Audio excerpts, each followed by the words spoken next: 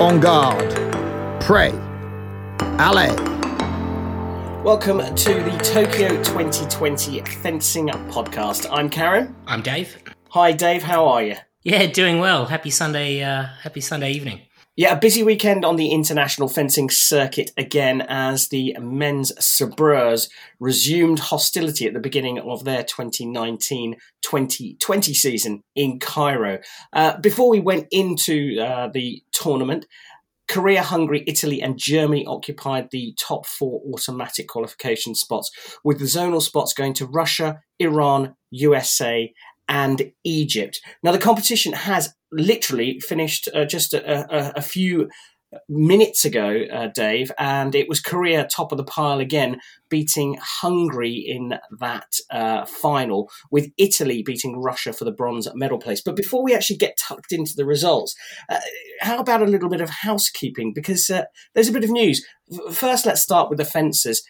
Kamil Ibragimov of Russia wasn't present, and nor was Aaron Silagi of Hungary, and also Vu from Vietnam not in the lineup. Any news on that? Yeah, so we've got Ibragimov's injured, according to my sources at Sydney Sabre. He picked up an injury at the military games. So, yeah, he's out, but nothing too serious, we hope. So hopefully he'll be back soon. And then, yeah, Schlagi is starting his season in at Montreal at the GP rather than making the trip down to Egypt. And Vu deciding not to go? That's a bit of a risk, isn't it? He's being hunted down at the moment for the individual Asian spot. Yeah, I don't know what's going on there. It's not really the time of the year to be missing competitions, but maybe we'll see. Maybe we'll hear something later on. And the other massive news, possibly the biggest news, certainly in the last 12 months in the world of fencing coaching, is that Christian Bauer seems to no longer be working with the Russian Federation. Yeah, heard that on the news wires. Apparently, he only messaged the squad when he was on the plane out of there. So, quick exit back to France, where I think he's rumored to be setting up a personal coach, maybe similar to what Daniel Avavasa does with the Epee guys. But yeah, very, very controversial and not a long time from the Olympic Games. But I hear he was in Cairo and he was standing on the side of the piste with Sandro Bazadze of Georgia. Yeah, so it looks like he's going to be one of these freelance, mercenary type coach. And I'll tell you what, if you can afford him, I'm not sure you'd have anyone better behind you in the world of sabre. Well, it'll be interesting to see how that story develops. But let's get back to the qualification story for Tokyo 2020. So, as I said, the results saw Korea top of the pile, Hungary in second place, Italy third, beating Russia in that bronze medal playoff. So, Dave, let's start with the top four. No real change, right? No, Korea won and 90% of the way, or more, 99% of the way to the Olympic Games. I think we worked out if they just enter a competition, they've got enough points to be definitely the best Asian team. So that's something to be proud of. I think the interesting thing was seeing Kim Jong-un back and actually back fencing the team as well. So retirement doesn't stop these guys. They're back for another go. Apparently wearing some lucky shoes as well. So seemingly working well in the individual event. Although you'll be pleased to hear, Bash, that the British team gave them a bit of a fright in the 16. I saw that. Yeah, James Honeybone fencing particularly well as well.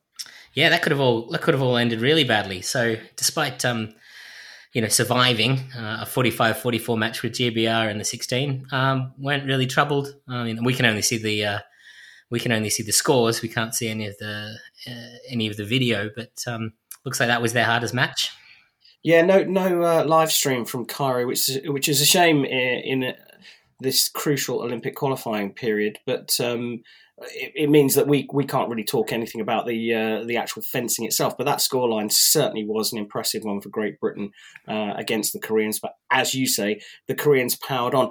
And you sort of alluded to 99% qualified. I mean, look, I think it's a pretty safe bet to say that Korea are going to go to Tokyo 2020 as a men's sabre team.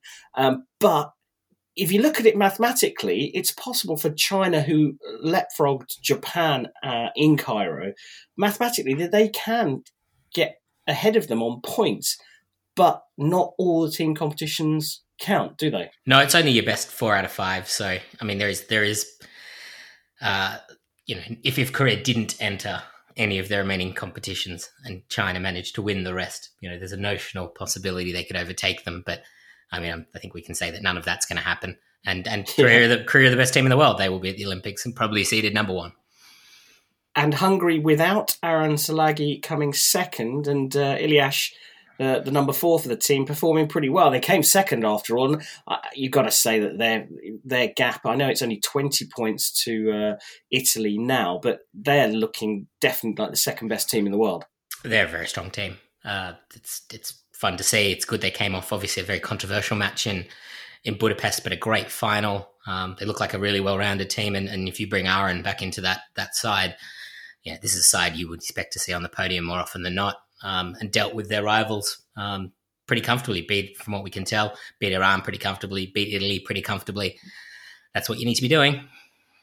And I suppose the only other thing to sort of mention about the top 4, with Italy is sitting in third place, is that really the battle seems to be between Germany and Russia as to who's going to stay or book their place automatically by being in the top 4, and who's going to be the top European team. Because I just can't see Romania and France really having a decent enough challenge. Yeah, it's one of those ones, and I saw the draw and I was really happy to see it because I saw Romania and France drawn against each other in the 16, which gave one of these two teams the chance to really beat the other, directly beat the rival, and then power on. And it was a shaky start for France. I think they were down 6 points or 7 points at the halfway point, but caught it up, beat their rivals. So France going through, but then couldn't carry on and just lost pretty comfortably to Italy, and then lost again, finishing 8th.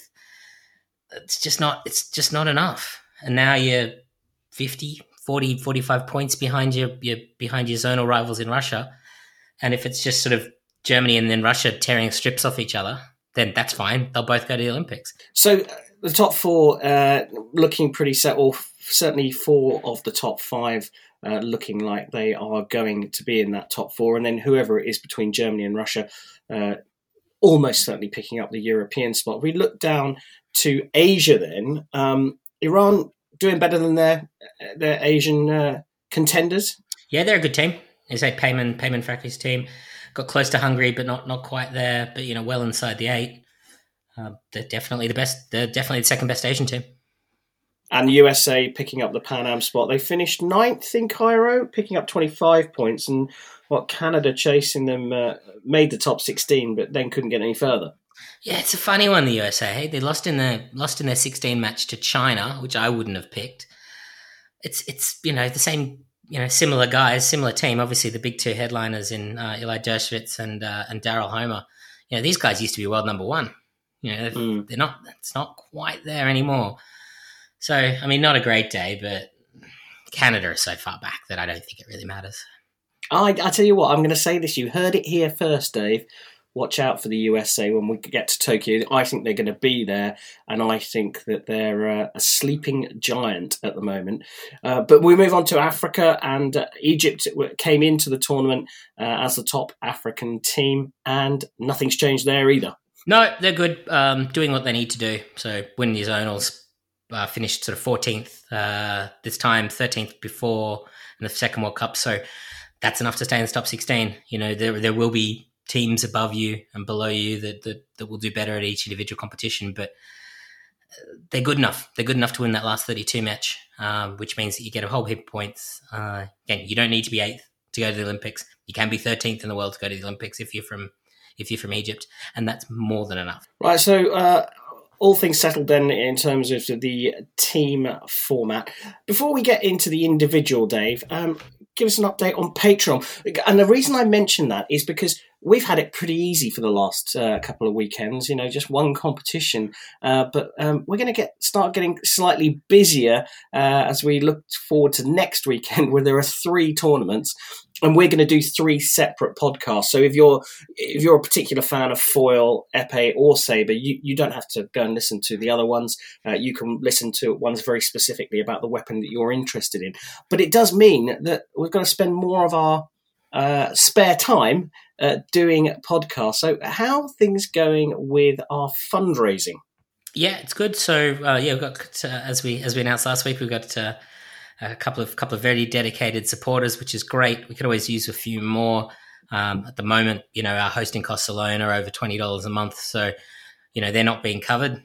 So out of the goodness of our hearts, we're sticking our hand in the pockets for those. We'd really appreciate any support you can, for literally the price of a coffee a month. So if you go to patreon.com/Fencing Tokyo, links are in the description. But most importantly, subscribe to the podcast. Give us a good 5-star review on Apple Podcasts, and as well, talk to your friends, tell your friends that are interested in fencing that we're the guys that you want to listen to.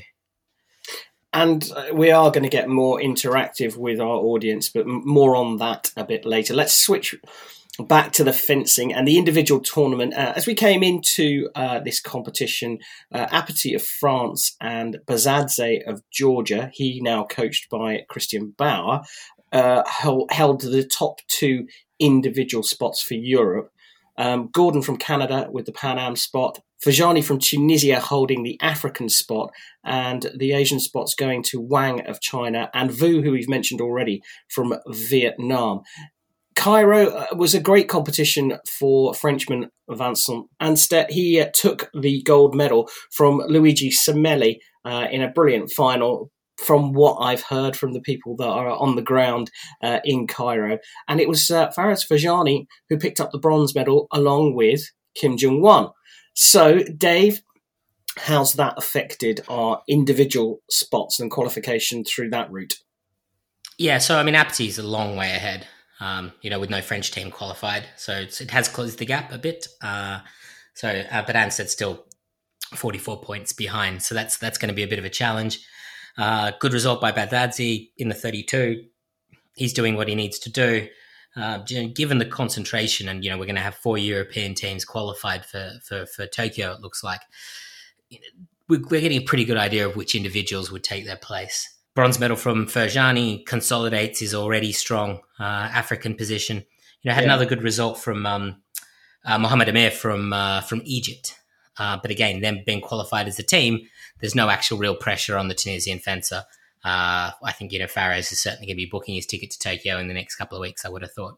I was going to say, Dave, it's interesting, the French situation, really struggling in that team environment. So it's an important individual competition for all of the French fencers.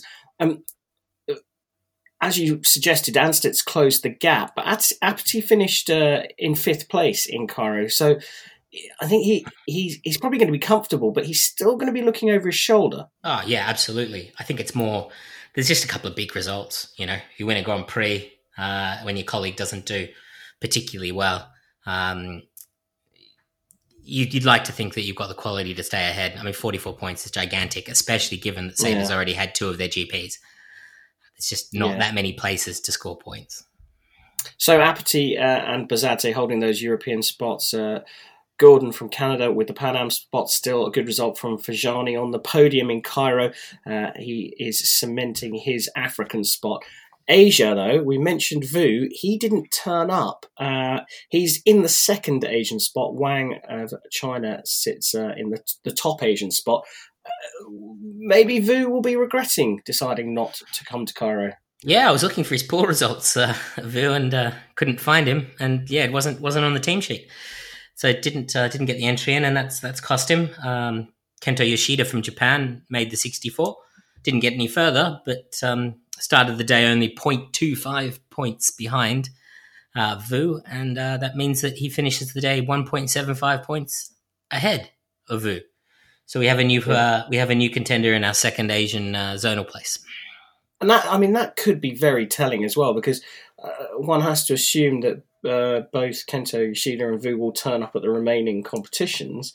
But do you see either of them making out of a 64 if they make the 64? This is going to be it. It's really going to be a I mean, we're going to be looking at those pool results real closely every competition to see how they've done. And to be honest, there's a couple of fences that aren't too far away. I mean, Kaito Streets, for example, of Japan, he's sort of 6 points away. That's one good result at the remaining Grand Prix, and he's good enough to do it. Made the 16 in Cairo, so he's if he had another result like that, he'd be a contender as well. So it's not. There's a lot of fences that certainly can make it, not just mathematically but realistically. Just one good day, one good result. Well, there we go. So the Asian second zonal spot up for grabs, and that probably will continue for the next couple of competitions. So that's Cairo dealt with. Next weekend, Dave, I alluded to a hat trick of competitions. What's going on? Yeah, so we're going to do a bit more sabre in Orléans. So the women have got a World Cup which means there's a team event and individual event. Men's épées are in Bern in Switzerland for another World Cup. And then finally, there's going to be a whole bunch of people hanging around in Cairo for women's foil. So 3 World Cups next weekend. I can tell you that we suspect that there won't be a live stream from Cairo next weekend either. But I can tell you that Fencing Vision will be providing a double header from Orléans, where I'll be commentating at the women's sabre competition, and Fencing Vision will also be in Bern for the men's épée competition, where you're going to have a multilingual commentary service provided by one of the Counter brothers and guests. So you will get to see some live action next weekend. Dave, we talked over the last couple of weeks about interacting with the audience, and I know you came up with a good idea about perhaps hosting some questions or asking our audience to send us some questions via Facebook. Absolutely, yeah. Please jump on. Very, very happy to help. I spend a lot of my life looking at these permutations and qualification scenarios. We've also been posting the links up on Reddit as well. So if you post on there, then that's a good way to get involved. And there's someone usually pretty knowledgeable that can help you out. But please flick us over a message if you need, if you want to talk about anything, or if you've got a view on who you think is going to qualify from a particular weapon. We'd love to hear it. Absolutely, and make sure that you give us your name and where you're from, and if you're interested in a particular weapon, let us know that as well, and we will make sure that we answer your questions within the appropriate podcast, because there's 3 more coming next week. So, Dave, thanks for now. Looking forward to next weekend, as I'm sure you are. Absolutely, can't wait. And thanks to all of you. We'll be back with a report from Orléans, Bern and Cairo next week.